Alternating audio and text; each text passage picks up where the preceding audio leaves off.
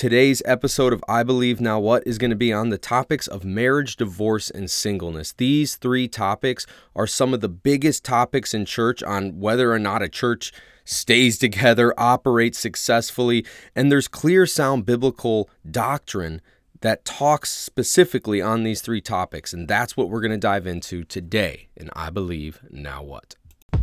Hello, everybody. My name's Tim Perko, and you're listening to I Believe Now What. Hey, what's going on, everybody? I hope y'all are having a wonderful week out there.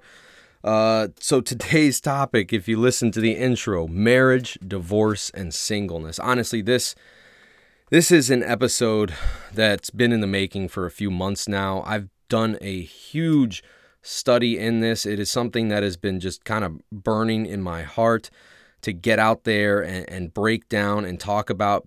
For many of the reasons that I said in the intro, this is a topic that affects church so much in how we operate, how we conduct services.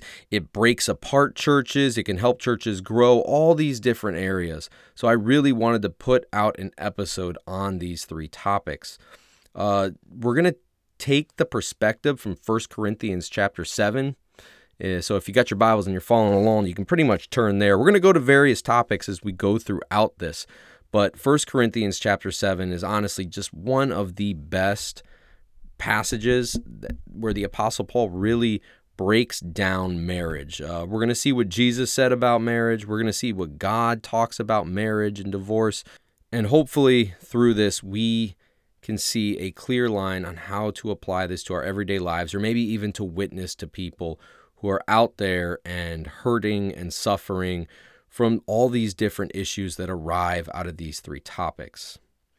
Now, I understand that this topic may convict some people. I also know that it may anger some. This is a very sensitive topic. But we are commanded to preach the whole Bible, not just half-truths.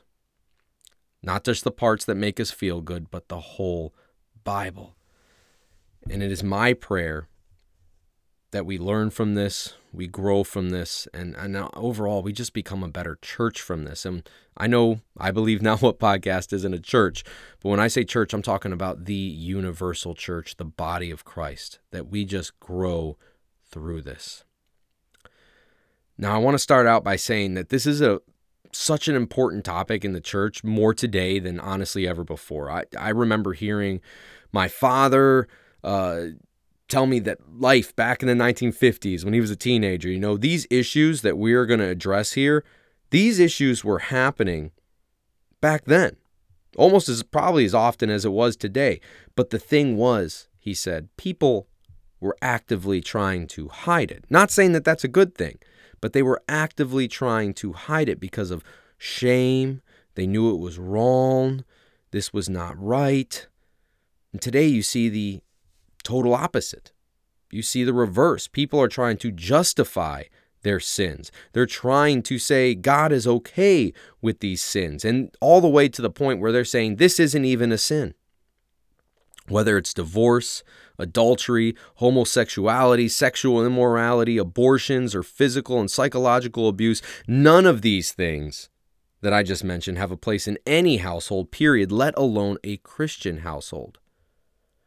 Now, before we keep going, I just want to say that forgiveness in Christ Jesus is available to anyone who seeks after it. So if you're listening to this and you think I'm personally attacking you, or that you are so far gone that you can't get away, just know that God is a forgiving God. And if you honestly seek after him and seek forgiveness from him with a pure heart, you will find it. Now, before we keep on going and we get into our passages, I do want to give you a few stats, just so you know I'm not really placing anything out of context. So, here we go. So, according to the American Psychological Association, AVG, the American divorce rate is around 50%. Now, some of you might be saying, whoa, Tim, I thought it was 50% back in the 90s. Yeah, you're right. There's a reason for that. This number would probably be a lot higher today if it were not for the fact that many young Americans have actually opted out of getting married after witnessing what horrible things a divorce could do to a family. And for my listeners in other countries, I know I got some in Australia and some in Ireland. I apologize. I could not pull up all the numbers for every country. But if you have any insight inside your country, please, by all means, hit us up in Twitter, hit us up on Facebook, I Believe Now What podcast, and give us those stats, because I would honestly be curious to know. I really couldn't find much on it. But moving on, so many Americans, as I was saying, are just opting out of marriage because they saw what a horrible thing divorce is. They just rather not do it. Now, since 1990, here's another really crazy fact for you that goes back onto why people just aren't getting married. Since 1990, marriage rates have dropped by 40% and are still growing. 40%. That's insane. So many people are pretty much essentially saying that they would just rather live a life of sexual immorality and no commitment whatsoever than to get married. That's the general American public right there. Now, what are the stats in the church? Well, according to a Barna Research Group, this is what they called it, actively attending Protestant churchgoers, I'm quoting that, they have around a 30% divorce rate. And this isn't even including the people who say they attend church but aren't active. So in other words, your Sunday Christians, your people who only show up to service on Sunday, they don't really volunteer, go to Wednesday service, whatever. And this also isn't factoring the amount of people that lied or maybe just didn't want to share because they were ashamed of what they were doing. But we're seeing a 30% divorce rate among actively attending Protestant churchgoers. That's insane. And honestly, if you include that number of the people who are just everyday churchgoers, that number was actually higher than the American divorce rate because more people in church are typically married. So the church in some ways are actually exceeding the rest of the country when it comes to divorce rates. And that's a very sad thing. Mind you, all those stats that I just read in this last chunk came from 2008. 2008, that was a long time ago. I know it seems crazy, but it was a long time ago. So just imagine what those numbers are now. So we talked about marriage. What about Christians living out of wedlock then? Well, one Christian news source claims that 65% of professing single Christians are practicing what's known as cohabitation before marriage. What is cohabitation? Cohabitation is pretty much living together with the person you are either one intending to get married to, or you're just living together because you don't believe in the institution of marriage anymore.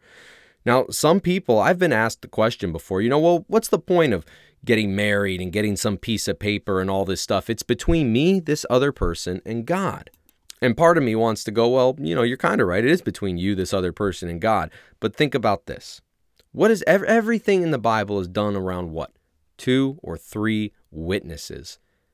When you are getting married to someone and you are signing that piece of paper, you're doing it legally, you have a ceremony where in front of your family, your friends, close relatives, or even, I'm in the military, so this is very common, the normal court case wedding, they require you to have witnesses present. I know for a fact because I actually got married at the county courtroom when I got married to my wife. We did the typical shotgun military style wedding, but I still had to provide 3 witnesses. Why? Because you now have people that supposedly this is the way it should work, would hold you accountable when you try to do something crazy or get out of that marriage or something like that. You have people there, and especially if you do it in front of your family and friends who've known you forever, when you want to get a divorce, don't you remember that day you got married? Don't you remember the vows that you said?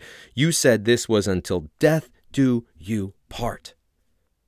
They're supposed to be there to keep it accountable. So there's a big difference between you and your spouse getting down upon your knees in front of God, which, don't get me wrong, that's a good thing in saying, okay, this is the person I choose to be with, and actually taking it to that next step and doing it in front of witnesses, making it legally binding here on earth. And just like Jesus told the church, whatever you bind here on earth, I'm binding it up in heaven. That's why so many people, when they get married, and that's why one reason I requested when we did the shotgun wedding, we actually had a pastor officiate the wedding instead of a judge. But once again, that's the importance of having that ceremony, having people there and doing that. And it's just crazy to think that 65% of professing single Christians are practicing this cohabitation. Even if they are going to get married eventually, they don't see anything wrong with living together with that person. I actually came into contact with this not too long ago, and someone mentioned to me saying like, well, Tim, what if they're living together, but they're not sleeping together, because of financial stuff, but they're not sleeping together. They're not doing anything sexual. And I just looked at them straight in the face. I'm like, tell me honestly, are you truly able to resist that temptation? Now, I know that's not an absolute, but come on now. That temptation, you're going to marry this person. You are living with them in the same house, seeing them in clothes that you don't normally see them in, getting into situations, things start going. We were all teenagers once. We know how that goes, especially then. And honestly, it doesn't change too much when you become an adult. You get a little bit more common sense in you, but those desires take over. And guess what? Anyways, getting beyond that, I would continue on with some more stats because I found a lot. But I think we get the point now that this is a problem, not just in our country, America here, and I'm sure in many other countries outside the world, but in our church as well. So from here on out, let's go ahead and dive into the Word of God and see what God says on these topics of singleness, marriage, and divorce. So once again, many, many good scriptures to pull from. But the majority of this passage will be taken from 1 Corinthians chapter 7 if you're going to be following along. We're going to go, like I said before, outside to other scriptures and see what Jesus has to say about it, God has to say about it. But we're going to mainly focus in on 1 Corinthians chapter 7 because that's where we see probably the largest part of attention that has been given to these three topics. Now, as we start, I think it's best to first lay a baseline on what is God's general viewpoint when it comes to marriage. That way we can really keep this all in context.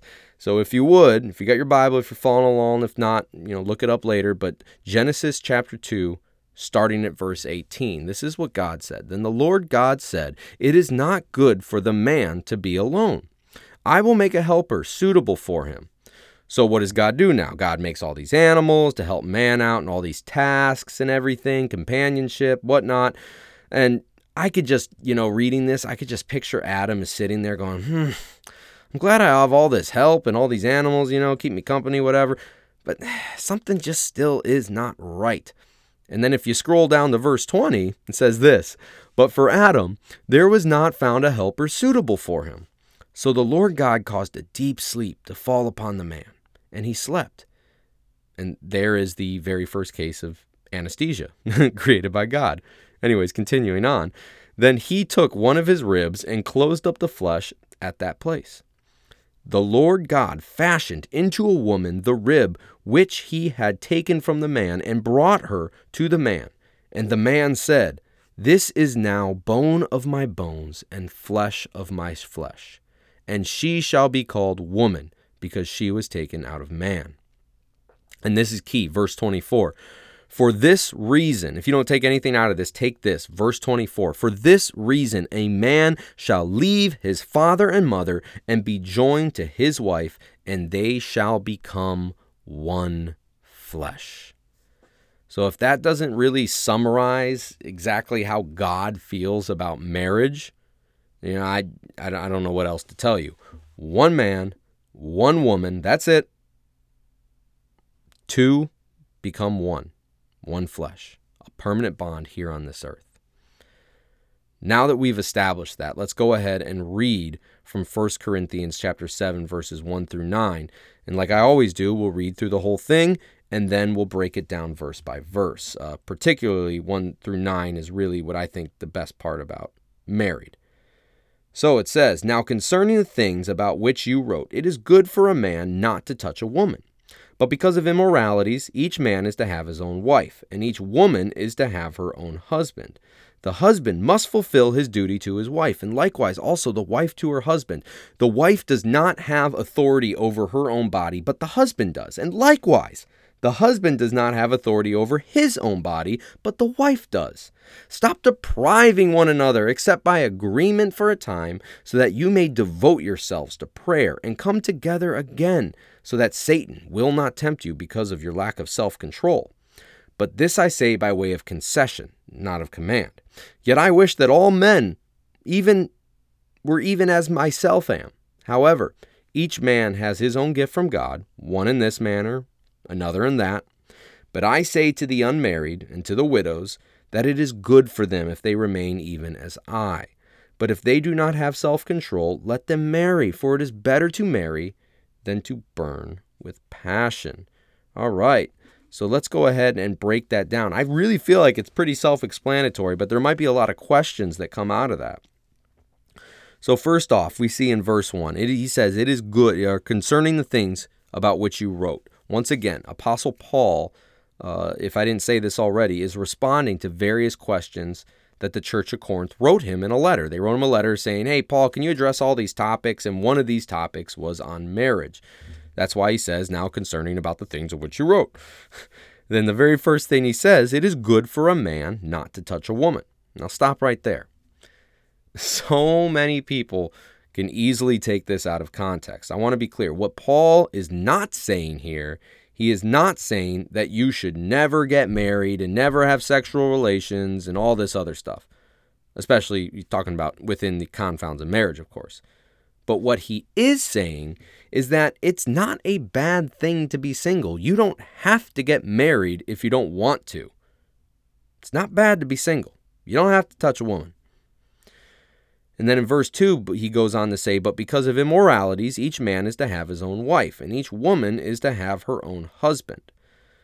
So while the Christian, we're going to go on right there, while the Christian spirit is truly saved, our flesh is still of this world, and this is something you've heard me say a million times.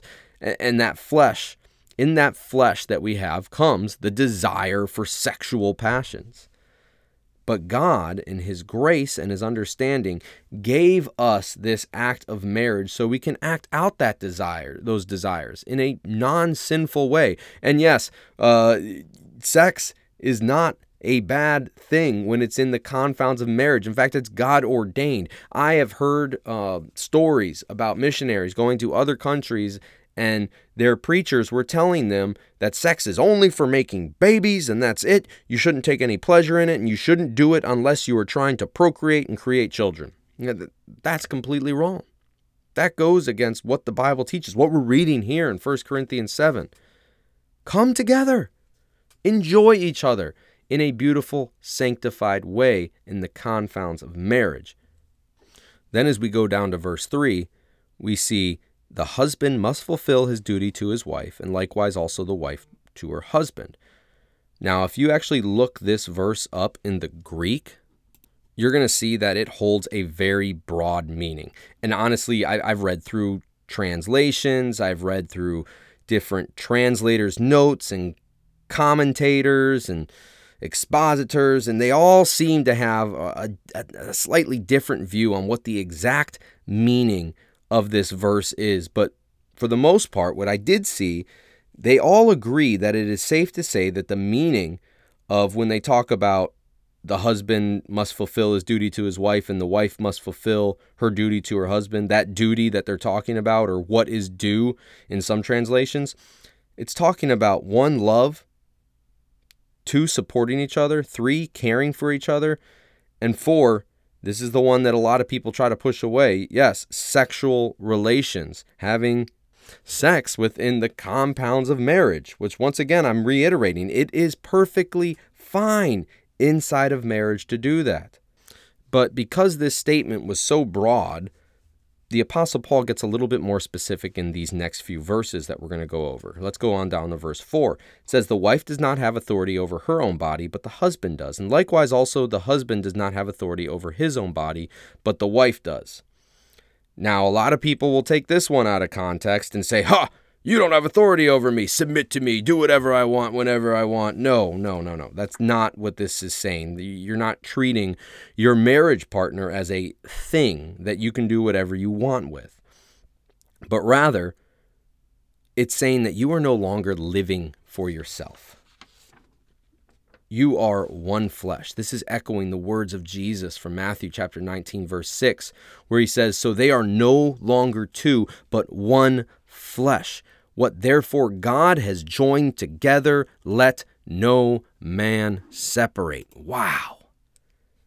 I mean, if that's not a clear indication on how God feels about divorce, which we're not there yet, we're going to get there here soon, but I mean, man, I tell you what.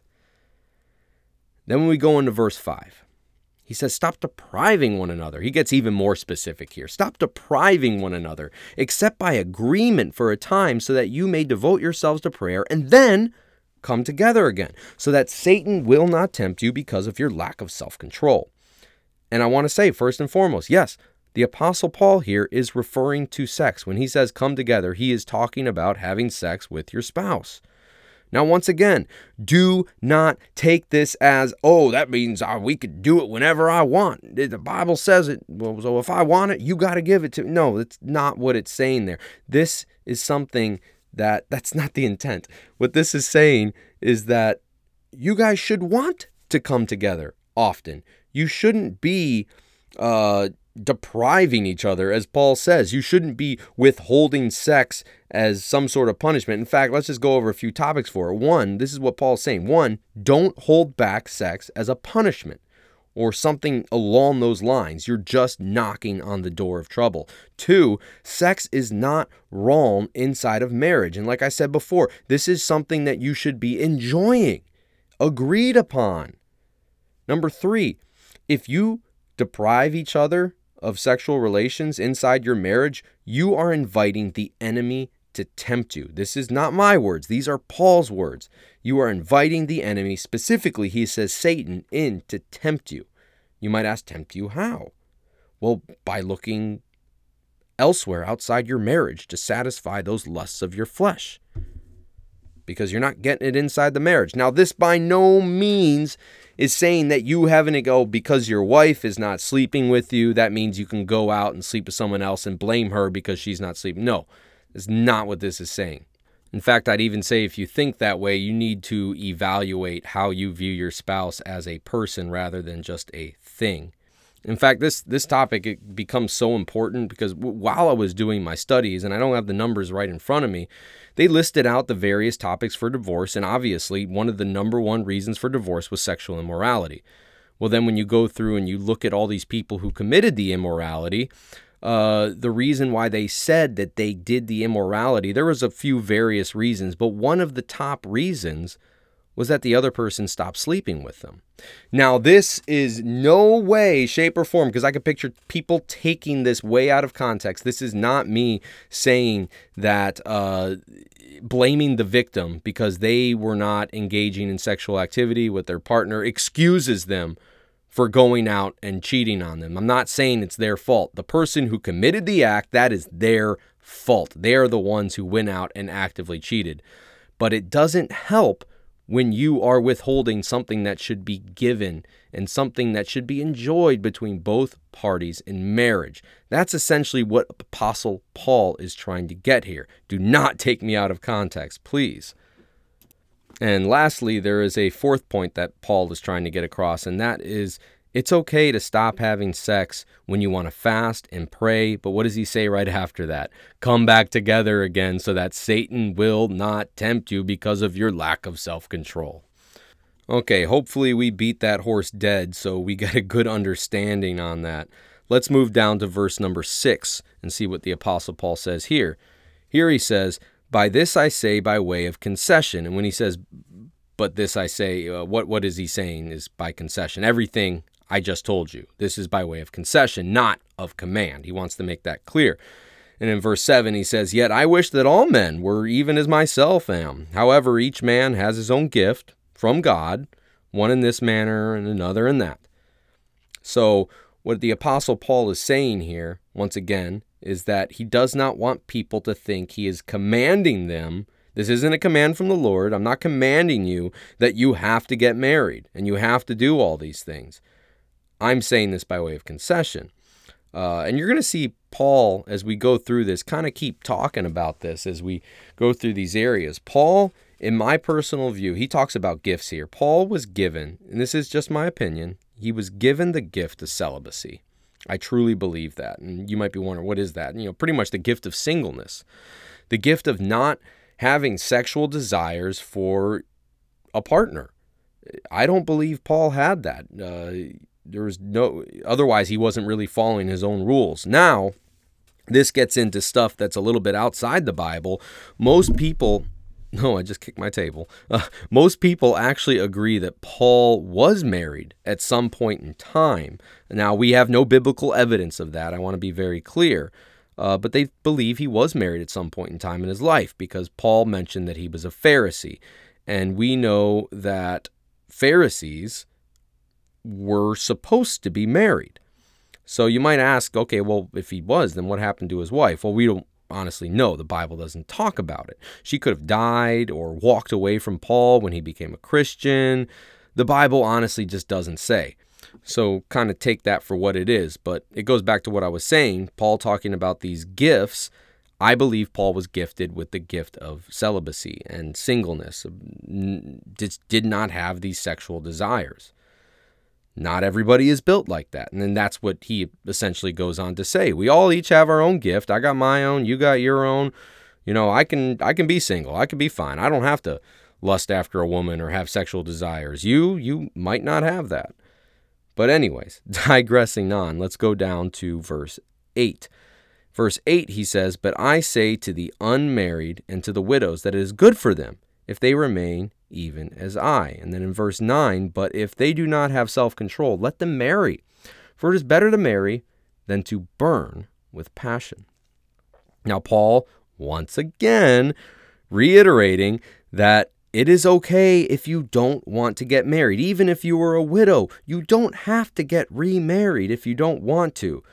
But then he goes on to say, it's better to get married, though, or in this case, for a widow, get remarried, than try to suppress sexual desires if they are pestering you and plaguing you. Because it's better to get married than it is to have that famous line right there, burn with passion. Now, this phrase here, burn with passion, in the Greek, if you go look it up, if you got yourself a concordance or anything like that, go look this up in the Greek. It's really referring to a deep indwelling sinful lust. I mean, that's the best way I guess I can explain it. You might get a different interpretation out of it, but it's that deep indwelling from your core burning, it's burning within me. I have to get this done. And in this case, referring to sinful lust because it's outside the confines of marriage. So Paul goes ahead and tells them it's better for you to just get married than to have all these lust issues that you're dealing with.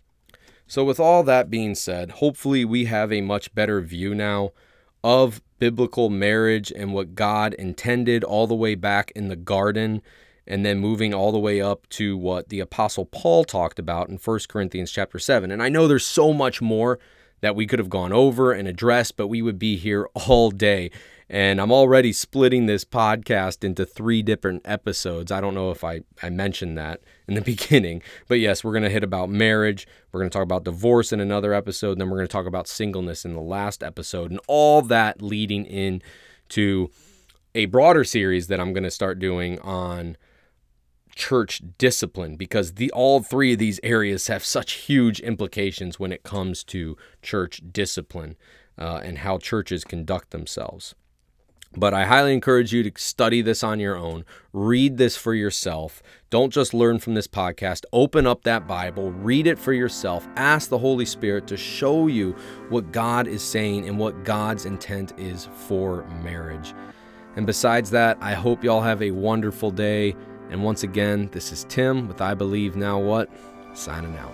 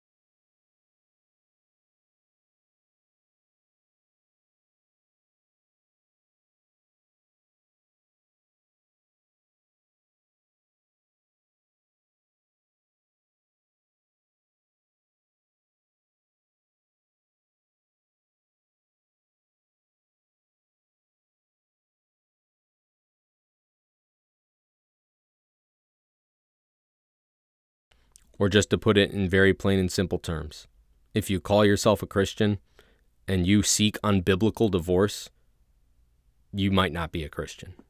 Now, with all that being said, God, who knows our sinfulness and knows our hardness of heart, gave us a way. Even though he hates divorce, he gave us a permissible way out of marriage through divorce.